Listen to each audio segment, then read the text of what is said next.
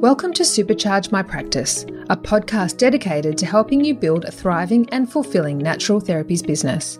Each week, your host Anil Mustafa interviews leading practitioners and field experts, sharing proven tactics, inspiring stories, and actionable steps that will help you unlock your potential.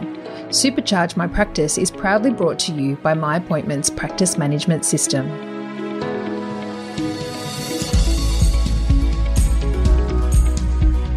Hello, everybody, and welcome to episode number 11 of the Supercharge My Practice podcast. Today, I'm excited to be interviewing the amazing Elicia Crook, who is an experienced remedial massage therapist and bone therapist.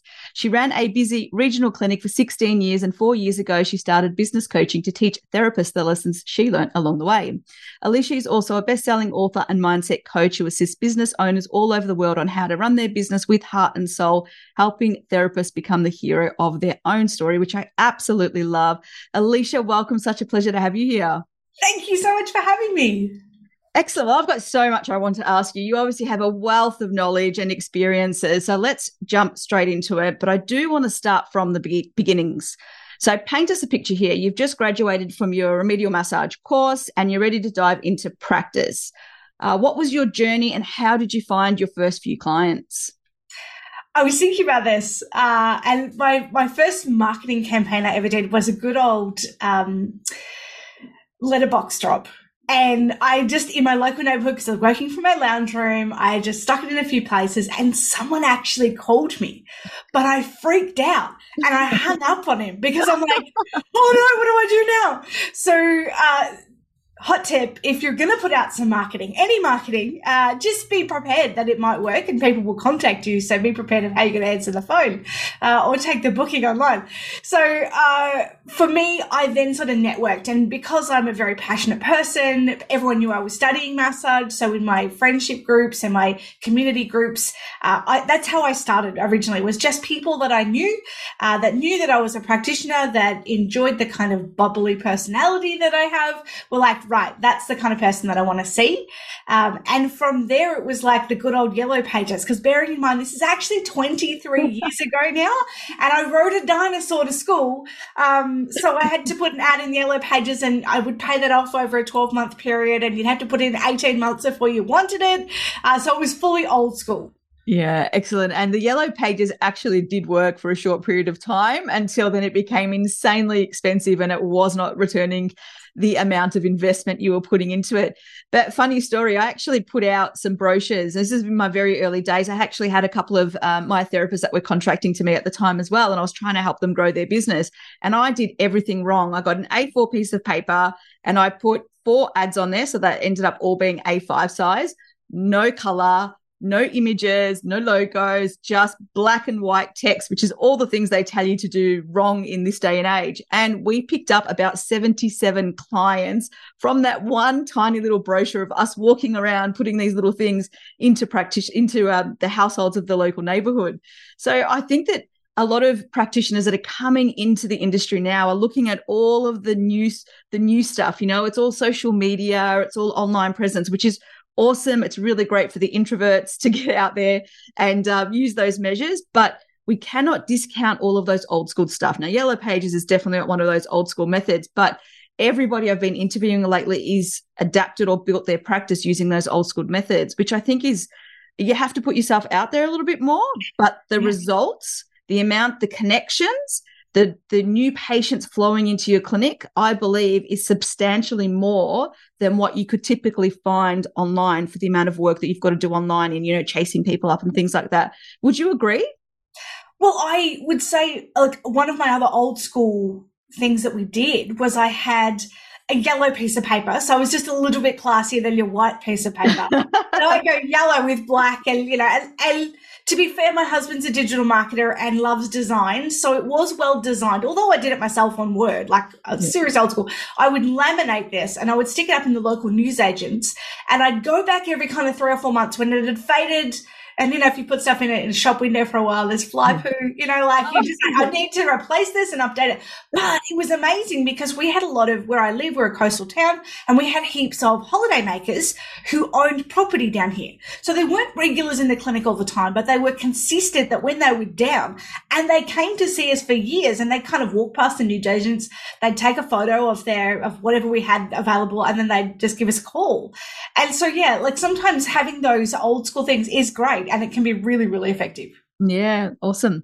Now, you've been running your business for 20 years now, and impressively, you built a busy practice with 9 staff doing over 100 treatments per week. Now, could you take us through the highs and perhaps some pivotal mistakes you made in your business journey and the lessons that significantly influenced your path to success? So I started as a solo practitioner I was subcontracting for a chiropractor. So I learned a lot of things. He'd been in the industry and in the area for about 25 years. So I learned a lot of what works really well and what doesn't work really well as well. So then I went out and worked on my own, and I just rented a space, and I'm like, oh my gosh, I'm doing this. Like within 12 months, I was fully booked. And I talked to my girlfriend at the time, and we were like, I'm 24. I've achieved all my lifelong dreams. Now what? What do I do? Like, I'm not sure what to do now. So I'm like, well, the next obvious thing is if I'm doing hands-on work, then other people can do hands-on work with me. So I hired some team, and we ended up we called it Camp Krusty because the place wasn't classy at all. It was like, it was just one treatment room, and there were 5 of us sharing it. We were doing split shifts. So we're seeing between 30 and 40 clients a week. Highly, highly recommend. Because then when we moved into our big commercial space, we had such a huge momentum of clients coming through the door that while it was a massive stretch because we tripled our expenses, it wasn't actually as daunting because we knew how to attract clients in. I knew how to manage team members, and it kind of worked okay. And then in 2010, the ATO changed their rules around subcontracting, and it became really, really important to hire. And I had paid my team very, very, very well, which was actually indicative of my mindset at the time. I really wanted to be liked, and so I wanted to make sure that I was looking after these people. The problem was that I was nearly going broke because I was paying them all the money and not keeping enough for the business to keep us afloat. And then the ATO said you actually have to hire these team members because they're not deemed contractors. It's deemed a sham contract, so you need to bring them over. Nobody wanted to work for what was then $21 an hour, and fair point, who would? And so I lost 5 of my team in 3 weeks, and they were not very happy with me, even though it was nothing to do with the decisions I was making and everything to do with what I was legally required to do to run my business. So I had a situation where I had 5 team members leave. I had to then treat all their clients while I hired more team and then sort of upskill them really, really quickly. And so and because then they were employed, it was my neck on the line if I didn't get clients in the door. So I know I had a bunch of clients at the time who were also upset because I'd taken all their therapists away, is how they saw it. So I had to work on building client loyalty again. So I had to do a lot of internal marketing to build that client loyalty. I had to onboard there were 7 of them that came on board within a 3-month period. I had to get them up to scratch, all working really well, busy and rebooking. And I did that within about 90 days. We were back to seeing over 100 clients a week.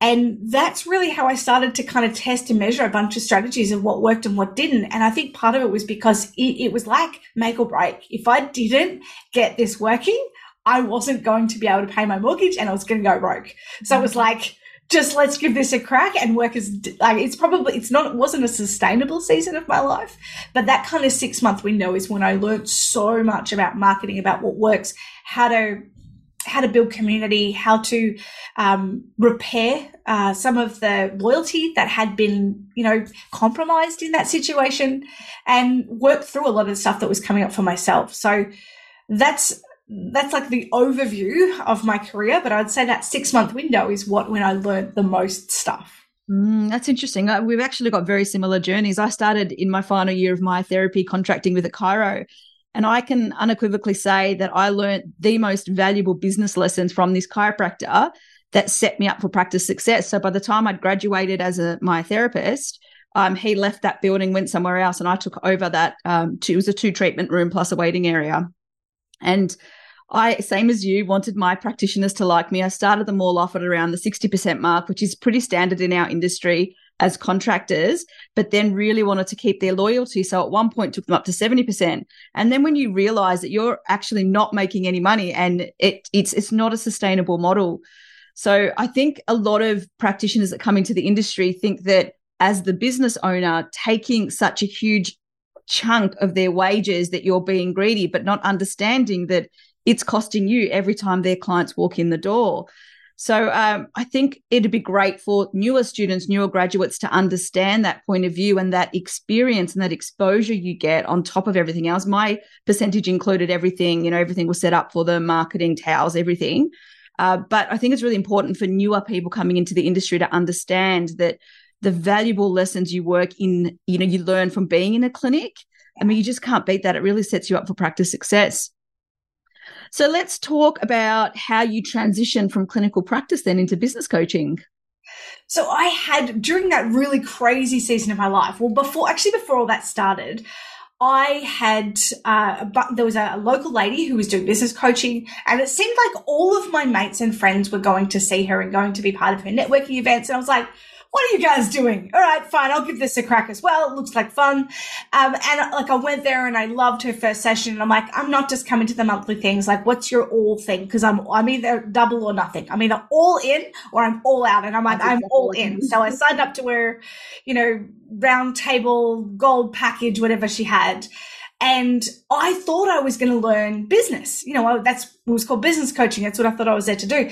The first day we were learning about how we create the world we live in, what it's like to live above the line and take responsibility for your life, and what that really means if you're truly being responsible for every result and non-result in your life. And my mind was blown. And what I realized was so much of what was happening in my business was a reflection of where I was at in my beliefs, my experiences, my values.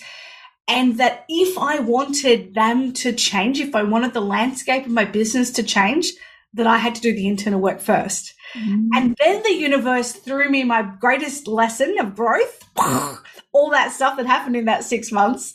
And because of what I had learned and understanding that, how I showed up in that was how I was going to show up always.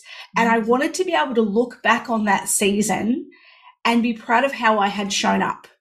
And I honestly say that is something I can be. I have had to do some work, internally and with some therapy on that season, because it was really intense and really hard. Mm-hmm. And I am super proud of the way that I showed up and I walked people through it as best as I possibly could with the resources I had at the time in order to get them through. So on the other side of that, I'm like, we need somebody that does this for the massage industry specifically. And I kind of looked around, and it was probably about 7 years ago now. And I'm like, no one else is doing this for the massage industry. So what else? What could I do? And so I started Googling coaching for coaches. And I just got heaps of life coaching. And I'm like, I don't want that. I want to actually, how do I become a coach for massage therapists? It's also an unregulated industry. I went and did some mindset training so that I'm actually qualified to do the mindset stuff that I love. And then I basically ran a course, or I went and did a course on how to create an online program, because I'd spent 16 years in the treatment room doing face-to-face. And I'm like, I'm not doing that. I've been there, done that. I've got the t-shirt. I'm ready to try something different. I want to scale. And I also, at the time, wasn't sure that people in my local area would be keen to do business coaching, want to invest in themselves. So I thought, well, I'll scale it Australia, Australia-wide, and see what happens. And so I built this 6-week course called Fully Booked Without Burnout. And I just took all the strategies that I'd learned, mindset, marketing, mechanics, and went, okay, I'm just going to stick that in the course and I'll see how it goes. And I had my first handful of people go through it. And one girl was seeing about 4 clients a week, and I spoke to her at the end. I'm like, how'd you go? She's like, I'm seeing about 16. I'm fully booked now. I'm like, what? What do you mean? That's not meant to happen in 6 weeks. What do you mean you did that? She's like, I'm like, what did you do? She's like, I just did everything. I'm like, what? And I was just so blown away and completely confused, because I didn't think people would do everything, because it was trying to take a shot out of a fire hose. There was just so much in it. And secondly, I literally just threw mud at a wall to see what would stick, and to then see these people start to get these amazing results. I'm like, yeah, okay, this is really cool. And being able to transition that mindset that I had learned first of all, and then apply some other actual business principles like marketing and mechanics and things like that as well. But I'd say the mindset stuff still, even now, is still my favorite part of the work that I do. Fantastic. All right. So I'd love to know the reasons why practitioners seek you out as a coach and what common challenges that they face. And I'd also love to know how you've helped them overcome those challenges and perhaps talk to us about some of the results that they've seen. You've obviously just mentioned this one person, but give us a little bit more detail. So most people will come and speak to us. There's a few different parts of their career based on what I've just shared in my own experience. Yeah. So sometimes a solo practitioner will approach us when they're maybe seeing 5 to 10 clients a week, and they want to get to that kind of sweet spot of, it might be 15 for some people, might be 20, 25, might be 40, depending on what the way that they work with their clients is. And so sometimes they'll contact us because they're like, I want consistency. I want to learn how to charge what I'm worth, and I just want to get the back end of my business right. Now, that to me that's fairly ambiguous. There could be lots of things that they're asking for in that, but often it's kind of, I'm just not seeing enough clients that I want to see, and I need to learn how to do this marketing stuff. And then we start with things like mindset, and people are like, I had no idea that this was actually affecting my business so much. And so again, similar to my journey, I love that. Then we have other practitioners who will contact us because they're ready to scale. And so they're looking at, they're about to do their first hire, or they've hired a few people and it's a bit messy. It's not working as well as they thought. Their staff aren't up to scratch. They're not booking them out as well as they wanted. They don't understand marketing. Marketing themselves and marketing a practitioner are two totally different things. And so we help them to be able to build team culture, create a great environment, and really set the practice up for success. So there's there's a few different reasons why people reach out, but they're often the two places people will be when they're like, right, I'm ready for coaching because the pain point has gotten to a point where I can't do this by myself anymore. And so I'm ready to grow and ready to scale. Okay. And so the typical things that people would see you for is, I need to get busier. Would that be the common thing that you find? Absolutely. Yeah. Occasionally I'm so busy and I just need to figure out how to make this a little bit more systemized. But most of the time it's, I'm not seeing enough clients, or my team's not seeing enough clients, and we want to get better. And do you think that things like client retention are a big thing that most practitioners don't understand the basics of? The confusion about rebooking, not so much confusion, but the fear of asking clients to rebook. Are these the kind of, mindset, money challenges, personal issues that they have in asking those sorts of things? Are they the typical things you see within that mindset space? Yeah. So mindset will often play out in not very confident. The way people will language it is, I'm just not very confident to put myself out there. And I love that because I think there's only one way to get confidence. That's just to do the thing. And sometimes you need someone in your corner saying, you've got this. Go on, go do the thing. You can actually, here's the framework. Now go do the thing. Oh, okay. Oh my gosh, it worked. It went really well. And it's because, everyone worries about judgment, but really the worst thing that can happen in marketing, like the worst thing, is that no one sees it. Yeah. So it doesn't really matter anyway. Even if it's rubbish, it doesn't really matter. So when people say they're like, they're struggling with confidence, or they're not clear on where they're going, so they're not clear on their values, and it's really hard to articulate to your team what it is that you want if you're not clear on what you stand for. So that's something that we work on in all of our courses, is how to get really clear and be able to language, because if you can't language it, you can't have it. And then there is how do I rebook without sounding like a pushy salesman? I feel really bad. And how ethical is rebooking? Like, is it ethical to rebook my clients? I was told in my course that I was meant to be able to fix this person in 1 to 3 sessions. And if I can't, I have to refer them on. So, but my client wants to come back. What do I do with that? My clients are just, there's lots of shift workers, so they can't rebook because they don't know their shift. All sorts of excuses like that. That's like, you don't have to sit in that confusion and just drifting along. You can actually make some choices and put some things in place to allow to teach clients how you want them to behave. Now, you can actually train your clients how you want them to behave. And that takes, you've got to be clear on what you want. You've got to have the confidence and the courage to be able to have those conversations. And then it takes time, some people are going to say, no, I'll just book online when I'm ready. Okay, fine. But I think those sorts of things are important. And the main thing is just telling them what they need. As practitioners, we're their experts, not the patients. It doesn't matter if they don't follow your advice. As long as you've told them confidently what they need, that's all you need to do. If that client walks away and doesn't rebook, they know that the reason why they didn't get the results was because they didn't follow your advice. Whereas if you don't tell them to rebook, they're going to think, A, you can't help them, B, you're not confident, or C, maybe that you just didn't like them. You know, that is something that I see commonly amongst patients that have seen practitioners that didn't tell them to rebook.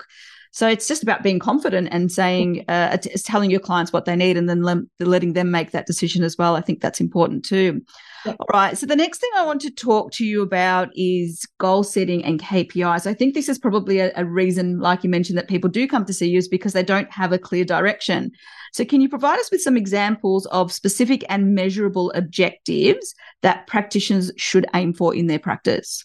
Yeah, I think there's probably three things that I would say. Number one is rebooking rate.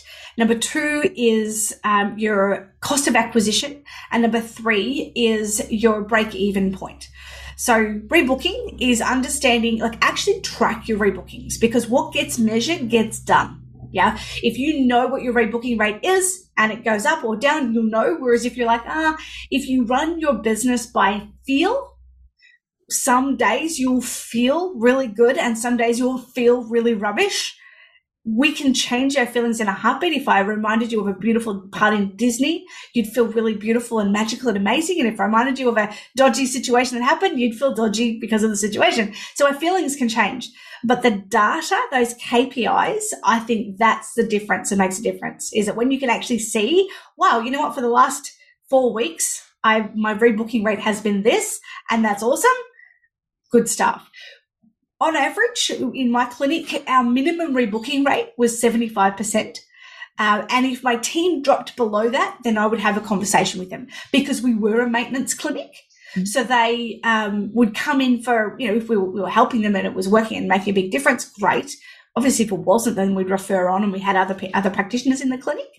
But being able to track that rebooking rate meant that I then could spend money on marketing and know that our clients stayed. Mm. Yeah, because sometimes the problem is like I spend all this money on marketing and all these great things, and then it's like a bucket with holes, the water just falls out. So we want to track our rebooking rate. And like I said, our minimum was 75%. I rebooked 95% of my clients. Like for, I don't know, that was one of the things that chiropractors, they are masters. Yeah, so are they? Ninjas at rebooking. And so for me, like asking someone to come back in a week's time was nothing, because I saw the chiropractor that I was working with get people to rebook 5 times in a week. And I'm like, yeah, right, well, I can do one. That's fine. So I think tracking your rebooking rate is really important. The next one is cost of acquisition. Now, what this means is, what does it cost you to acquire a client? And so sometimes people will just be like, I spent all this money on, Google ads or Facebook ads, or insert whatever they spend money on, and they go, I didn't get any clients, or it didn't work for me. That's often what they'll say. I'm like, so let's track this. How much money did you spend? I spent $100. I'm like, okay, so you spent $100 on a Google ad. Did you get any clients? I got 2. And what do you charge?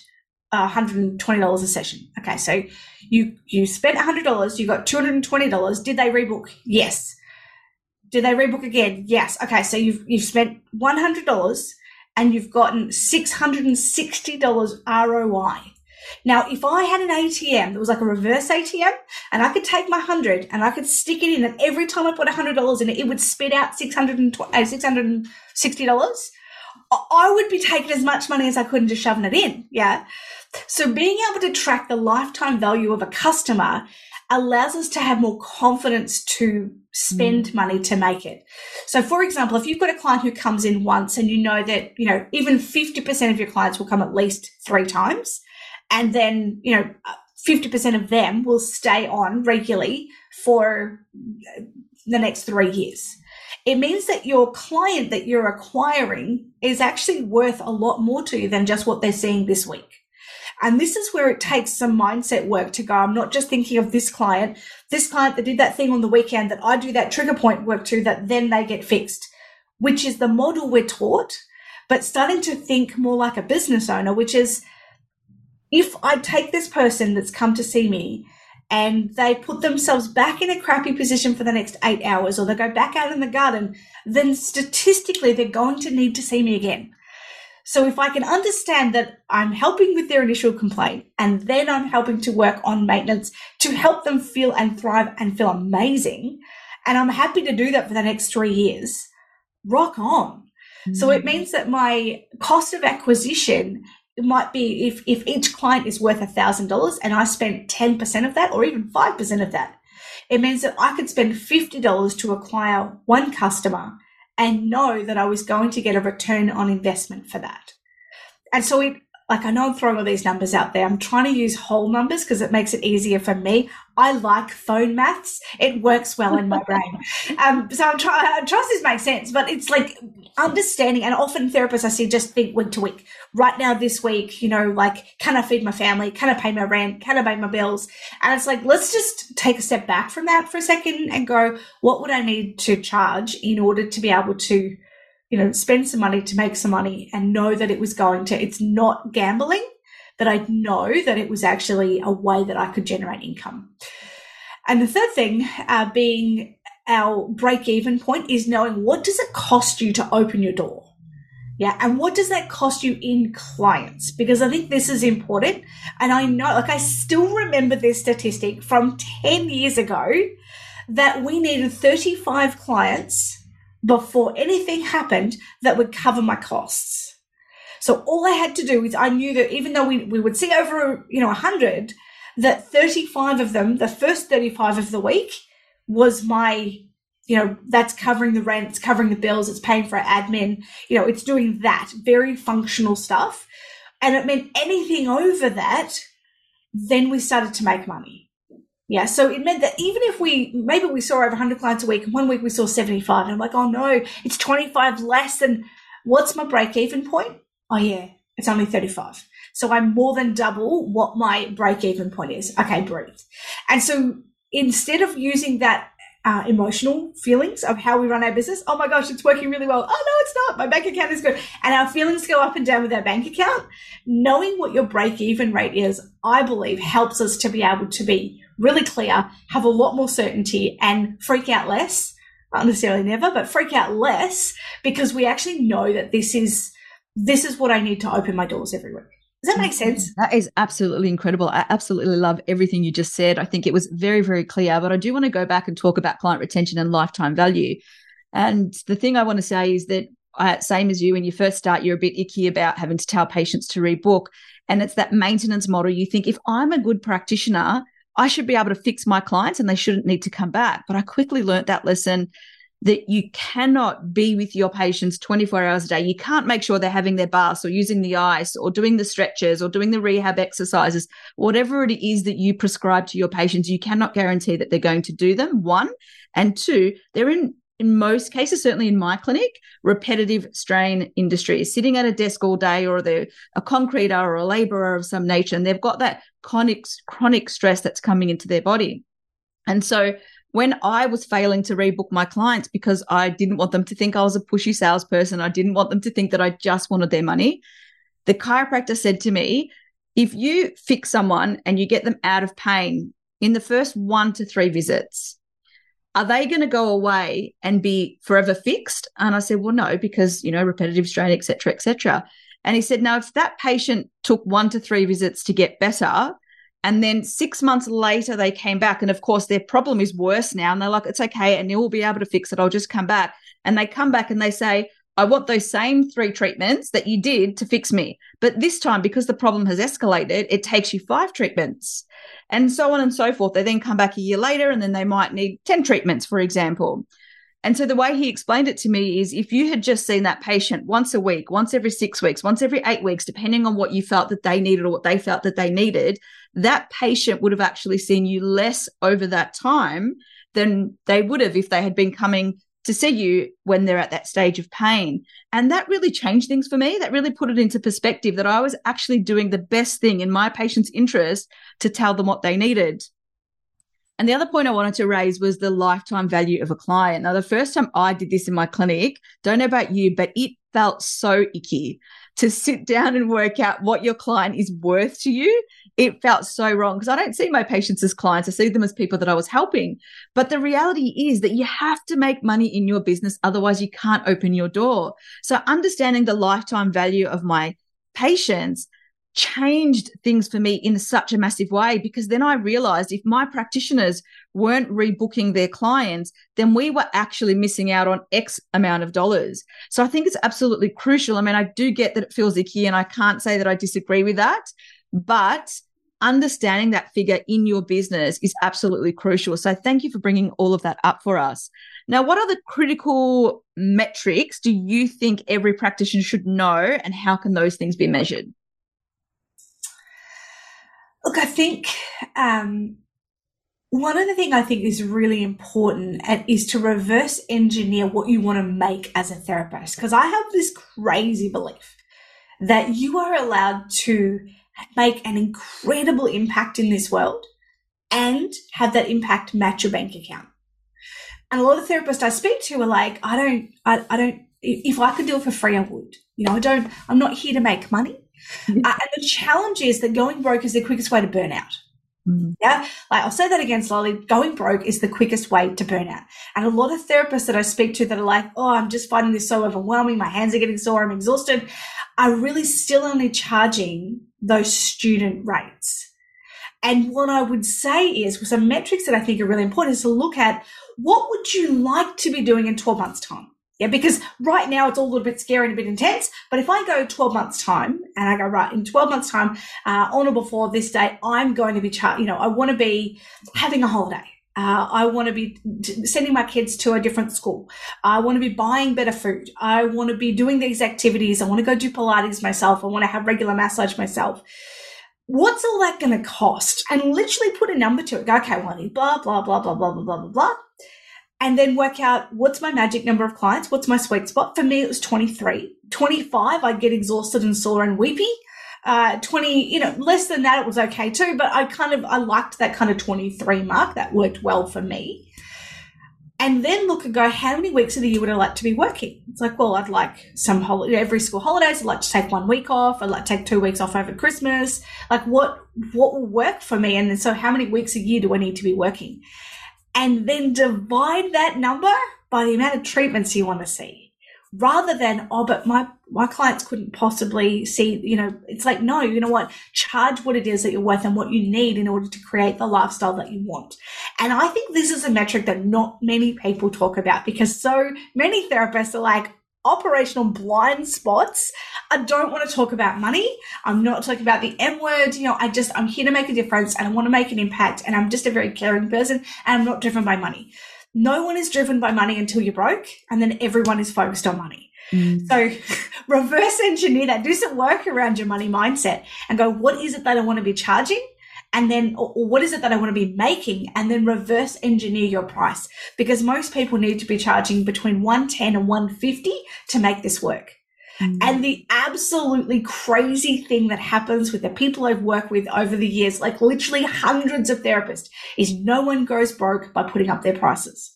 But many, many, many people will leave the industry disillusioned and broke because they couldn't charge more in their socioeconomic area. And I think that's really sad, because when we're charging really well for what we do, not only does it make people value us and value what we do and value our services and value our industry, it also means that you've got capacity for those 1 or 2 clients that it will be a stretch for. Yeah, like you actually have capacity to support them in what way feels right for you. Whereas when we assume that every one of our clients is part of that demographic, but really there's only 2 or 3 maybe, look at how you can serve them and support them by charging what it is that you're actually worth. And I think these are the metrics that is a massive game changer in terms of running an exceptional business. I love that, because when you sit down, and obviously goal setting is huge, and most practitioners don't do this. They don't know how many clients they want to see. They don't have a goal of how many new patients they want. These things are really important, but reverse engineering that process actually makes coming up with those numbers much easier, instead of just plucking a number out and saying, well, I want 20 patients and 5 new patients. So that's actually fantastic. And it wasn't one of the things I wanted to ask you, but I will touch on it now because you've brought it up, because there is this mindset around the economy is not so great at the moment, interest rates are so high. And so a lot of practitioners are starting to worry that they're going to lose clients because they can no longer afford their services. Do you have any advice for people that are concerned about that financial impact, given everything that's going on in the market right now? As somebody who's navigated the GFC, raging petrol prices, COVID, and amongst other things in the last 23 years as in practice, what I would say is that people adjust. Yeah, people adjust their budget. So we had a client in Sydney who was charging 110 and went to 160. Oh. And he was like, all right, here we go. This is what I'm going to charge. And he's like, I call it a UTM, or an undue tightening moment, where he's like, this is what I'm going to do. And he said, one person said, oh, that's too much, I can't afford it. So he referred to somebody else who was a little bit cheaper, because that person was price sensitive. One other person said, oh, I'll probably need to go 3 weeks instead of 2. Mm-hmm. Yeah. So often what will happen is that our clients will naturally adjust to what's happening in their budget. It's actually not our responsibility. What I'm seeing is that particularly because of COVID, so many people we had such a lack of connection. Massage therapists are in more demand now than I have ever seen in my entire adult life. I agree with that. And I believe that this is one of those cool, an unintended consequence of COVID is that we're now really, really sought after. So in a way, I would say ignore the hype, ignore the fear, because at the end of the day, when you stand in your truth and go, you know what, this is what I do. I'm a bodywork practitioner, whatever that looks like, sounds like, and feels like to you, whatever your qualifications are. Think about the connections that you make and the incredible difference you make in clients. People will climb over cut glass to experience that. It won't matter what you charge. And so I think that if people are price sensitive, they'll just extend their treatments out. Maybe they'll come every 6 weeks instead of every 4. But I'm yet to see a practitioner who raised their rates in any economic climate and went broke. Yeah, like it's weird, because our consumer brain says, but if I put my prices up, no one will come. But what happens is when we put our prices up, people value us and they come more. Like, I've had clients try and put their prices up to stop seeing so many patients. They're like, great, I'm getting to that end, I'm doing something else and I don't want to see as many clients. So they put their prices up like $30 and $40 and in 1 week, and then get a wait list. And they're like, that's not how this is meant to work. I wanted to see less. That's why I put them up. Because putting our rates up and getting more clients seems to actually work together more than, which doesn't logically make sense, even in my brain, even after all these years. But what I would say is, don't listen to the fear. Stop reading the newspaper. Put the news away. It's not the news. It's some news. And surround yourself with really incredible people who are not afraid of what's happening right now. I love that. I think the part of the problem with practitioners is because we're such committed, loyal, wanting to change the world and fix all these people, you start putting your own insecurities in the way of your clients' care. So it's not up to us to worry about whether our clients can afford our treatments or not, because you do not know their financial situation. You don't know, what they're budgeting for. You don't know what's important to them. The reality is that you cannot predict what your clients' spending habits are going to be, irrespective of the financial climate. Yeah. Again, it just comes back to that point of just telling them what they need. And if you just tell them what they need, and again, they don't follow your advice, well, you've done your part as a practitioner. So I find it, quite interesting to see all these practitioners, especially in a lot of Facebook groups, going, I'm losing all my clients because of the financial crisis. Well, is that what's causing it? It might be some patients have dropped off care, but why have they dropped off care? Is it really because they can't afford it, or is that an excuse? Yeah. So it comes back to what I said earlier in terms of mindset. If I'm responsible for every result and non-result in my life, if all of my clients stop coming, then I'm responsible for that. So what can I do to change it? Because if it is the government, economic climate, pandemic, whatever, I can't influence that. There's nothing I can do to make those better, lessen the impact at all. But when I take responsibility for, well, what could I do in order to get those clients back? or to attract new clients in who are a values match to what I want to charge and what I want to do. I found that incredibly empowering and inspiring because it's like, I can do something. I'm not at the mercy of all the things. Yeah. Actually, I get to create this. And I find that really, really exciting. That's phenomenal. I love that. What are your top 3 ways for practitioners to attract new clients? To attract new clients. All right. So first one would be, look, I'm going to say networking. Now, I don't just mean your typical networking. What I'm talking about is actually connecting with practitioners in your local area. And there are so many ways to do this. And people get really scared and, oh, should I email them? No, go and make appointments and have treatments with people in your area. Because then you get known. And as soon as like, oh, yeah, you're that person. I mean, look, I've got a major back condition, so I'm kind of memorable. And it's easy for me to find reasons for why I need to go and see this practitioner. However, going and seeing them, you make connections because you have to write on your form, what do you do? Remedial massage therapist. Oh, great. They will ask you about it. Yeah, like go and build rapport, go and have treatments every month with different practitioners around and get to know them. If you're so inclined, give them a call. Like I know, actually pick up the phone and call them. Crazy, right? And invite them out for lunch or invite them out for a coffee and connect with them. Because so many times I think we get scared of like, oh, but what if it's like, if you don't do it, it's always a no. It's always a no if you don't ask. Mm-hmm. So give it a call or give them a call and just see how it goes. So number one is, I reckon, just networking with people, going and seeing them and experiencing them is a great way to get clients in.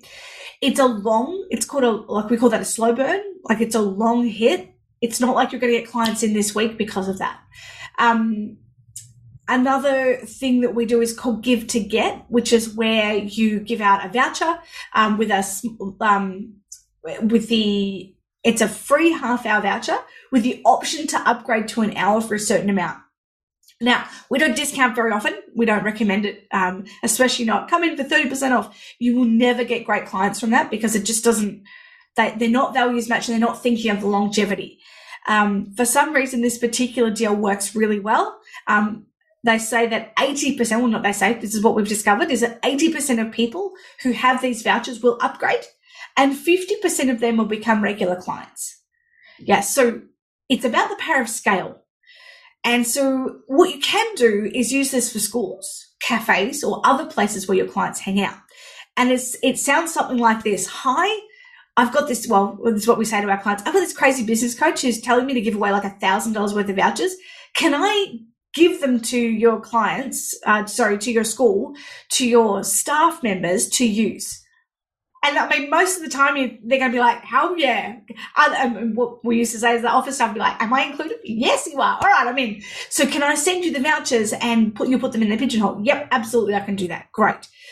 So what you do is you're giving away, it's a free half-hour voucher with the option to upgrade for like, $45 or something like that. So they upgrade to an hour. Every time you book, you call them, ask them what their problem is, say it's probably best that you book in for an hour. So you manually upgrade as many people as you can. And then you rebook them.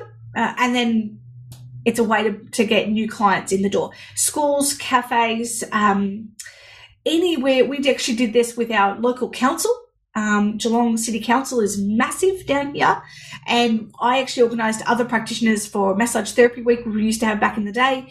And so we had a massage therapist available for a month for this deal, for this offer, for all of the people who work for City of Greater Geelong.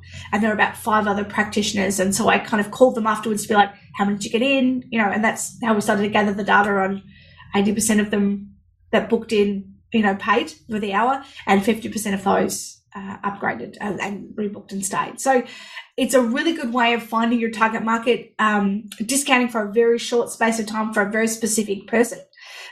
That's what we found. And I'd say the other thing I would recommend is not so much for new clients out externally, but for using your current database is a similar kind of concept. And I did this once that I wouldn't do it this way, but I'll share it with you. The way I did it was I gave out vouchers to every client who came in for them to refer a friend, and their friend got their first massage that they paid for and their second one free. Now, the great thing about that was that I almost doubled my client base in a month because all of my clients had been raving about me to their friends. And they're like, Sandra, you got to go and see this person. Here you go. Here's the thing. Go do it. I wouldn't say do it for free because I was working for a month for free and that really sucked to be me. But what I did do was buy your first massage to get your second one half price. So because of the second one was even though it was at a discount, it meant that they were coming for more than one session, which was exactly how their friends would behave. So they were quite used to that maintenance style of care. And we just upgraded heaps of our clients. And that was a way that I built my team over time as well, because it was just a really great, once they knew how to rebook, I'm like, right, now I want you to give this. Every single person who comes in for this month, give them this piece of paper. It was a little leaflet that we did up. And then they would get referrals to come in. And one of our staff members had an entire family, mum, dad, brothers, sisters, aunts, uncles, grandparents, and children. Like an entire family would come in and see her, and they'd just book a spot, and whoever, one of the family members would rock up. And she sort of treated them all, and it worked amazingly for that kind of thing. So yeah. And then those people come in and then they refer other people that weren't part of that original deal, and that's how you keep going as well. Sporting clubs and gyms are the other ones that you didn't mention that I think are huge, which I'm sure you recommend anyway. And I absolutely love the way you frame that, because the wording was essential there. You didn't say I'm offering free massage. You said I'm giving away $1,000 worth of value, right? And then it's like, I'd be crazy to say no to that. Right. Yeah. And then you've got to also remember that if you walked into a gym and said to a gym, we're going to give you $1,000 worth of massage to give away to your members, now that gym has something that makes them look good to their own people. So when you start framing that a little bit differently, like, I don't want to come across as desperate, but you're not, right? Because you're not saying I'm going to be here for free. You're saying I'm giving away something of value, and that adds value to the person also giving it away. Now the school's looking after their teachers, the sporting club's looking after, their members and things like that. And when you frame it like that, it's absolutely genius. It just completely changes the landscape. So awesome advice there. Now, I want to talk to you about how to be present for your clients while also managing your business. I know for me, and I'm again guess the same thing for you, when you first start, you cannot afford to have a receptionist. So I was always fully booked with a waiting list, and the phone would ring between patients, and it would drive me absolutely crazy, because what do? Do you let it ring out? Do you not let it ring out? So I'd started getting to that point where I'm like, it's just going to have to wait. I'd have on the answering machine, sorry, I'm with a patient, I'll get back to you as soon as possible. But there'd been a few instances where patients were ringing to confirm their appointments. They couldn't remember what time it was. And so by the time I got to the message, it was the time of the appointment and they weren't there. And so they would then get angry and then blame it on me because I wasn't there to answer their call. So I think those early days of practice were so challenging just to manage that, the phone calls and the inquiries and things that were coming in. Like you, I'm very old school back in the, 22 plus years that I've been in the industry. So this was before any practice management systems existed where clients could actually go online and book their appointments or check their appointments. It's a little bit of a different era, but talk to me about what your advice is for the practitioners who are really struggling to manage the workload and the administrative burdens of running a practice and being present and not taking away the time that their clients really need. I would say, first of all, self-care is really important. Just practically look after yourself first. Make sure you're well hydrated, have really good quality snacks, go and have massages so that when you're at work, whether you are in the reception area or in the treatment room, you are absolutely on your A game. That's number one. Number two, I would say get practice management software. Super important. You can't run this day and age, run a clinic where people can make their own appointments. It will change the game. Yeah, super, super, super important. And also having good systems in place. Make sure that you've got systems in place that work really well for you. Train your clients how you want them to behave. If they're going to get a text message the day before, make sure they always get that text message the day before. Because if they're used to getting it and they're used to replying, great. I always reckon get them to call you to reschedule if you can, because then that way you're more likely to reschedule as opposed to cancel. But just having good systems, having some really good software, being present yourself. And I think the admin side of things and the treatment side of things are two different hats. So we really do have to take our practitioner hat off, go into the reception area, put that down, pick up the admin hat and the business hat and go, right, I'm going to make some decisions, and then get really good at removing that hat, go into the treatment room, step into our heart. What does this person need? Use that wisdom, use that, the intuition that you have, the skills and the knowledge that you have, because otherwise you're going to feel distracted, and clients don't need that. Yeah, they will pick it up in a heartbeat. And I think it's really important to be really present with them. And I think part of that is just practicing presence. You're just practicing that presence of being there. I love that. That's actually the reason why we built the My Appointments practice management software, because one of the things I found hardest was to manage the administrative stuff. There was things that I didn't like doing. There was things that I didn't enjoy doing. And there were some things that I didn't know how to do. And the time it takes to understand those things was taking away from the things that I love doing, which was being with my patients. And so we thought, well, what can we do that's going to help reduce that administrative burden so that we could actually help practitioners focus their time and energy on building the My Appointment system, managing their practice and seeing their patients. So that was part of the reason why we built My Appointments. And I think it's something that is absolutely crucial, not even just with practice management systems, but just even having policies and procedures and things that happen within your practice, even having set days of knowing when you should be doing your content and when you should be doing X, Y, Z. And that in itself makes a massive difference in your practice life, because everything goes to a plan. And you know that saying, if you fail to plan, you plan to fail. I think that's something that always comes back to me. It's all about being organized and knowing exactly what you want to achieve out of your week. And then, like you said, that gives you that opportunity that when you're with your patient, that you're just focused on your patient. You're not thinking about, I need to buy toilet paper, or, all the other stuff that randomly comes into your mind when you're not focused because you're trying to manage so much in running your practice. One more question I have for you, Elicia, and that is the final question I ask every person I interview. And that is, if you were to give just one piece of advice to natural healthcare practitioners aiming to build a successful business that they love, what would it be? I think discover where it is that you want to go, be really clear in that, and then take consistent action in the one direction. Otherwise, we end up drifting along, and 2 years, 3 years, 5 years, 10 years goes by, and we haven't been very intentional in what we've done. Whereas when we're really intentional to go, this is what I want, this is who I want to impact, this is how I want to do it, this is the money that I want to make. Those intentions and being really clear, I think, lead to fulfillment as a practitioner for the long haul. And that's how we're going to raise the standard in the industry so that we don't have people leaving within 3 years. We have people mastering their craft for 10, 20, 30, 40 years. And ultimately, I think that's my passion, is to see people do this for a much longer time than what we're seeing. And I think that comes from being clear on where you want to go. Thank you, Elicia. You have been such an incredible valuable, insightful advice that you've provided for our listeners. So really appreciate your time. Tell us about the Health Leader Co. How can our listeners find you, find out more about you, or find out more about your amazing coaching program? You can check us out on our website, thehealthleaderco.com. And we also run a Facebook group called the Massage Business Support Network, which is a free Facebook group specifically for the massage industry worldwide to be able to help them run a great practice. Yeah, it's an awesome little group. I'm in that group as well. And it's awesome to see the advice and suggestions that people are offering to other fellow practitioners as well. Great way to build a community too. Elicia, thank you so much for your time. It's been an absolute pleasure having you here today. Thank you, Anil. Appreciate it. Thank you for tuning in today, and I look forward to having you join me in the next episode. Don't forget to subscribe to the podcast to stay up to date with the latest releases, and for more helpful tips, look for me on Instagram under the handle Supercharge My Practice.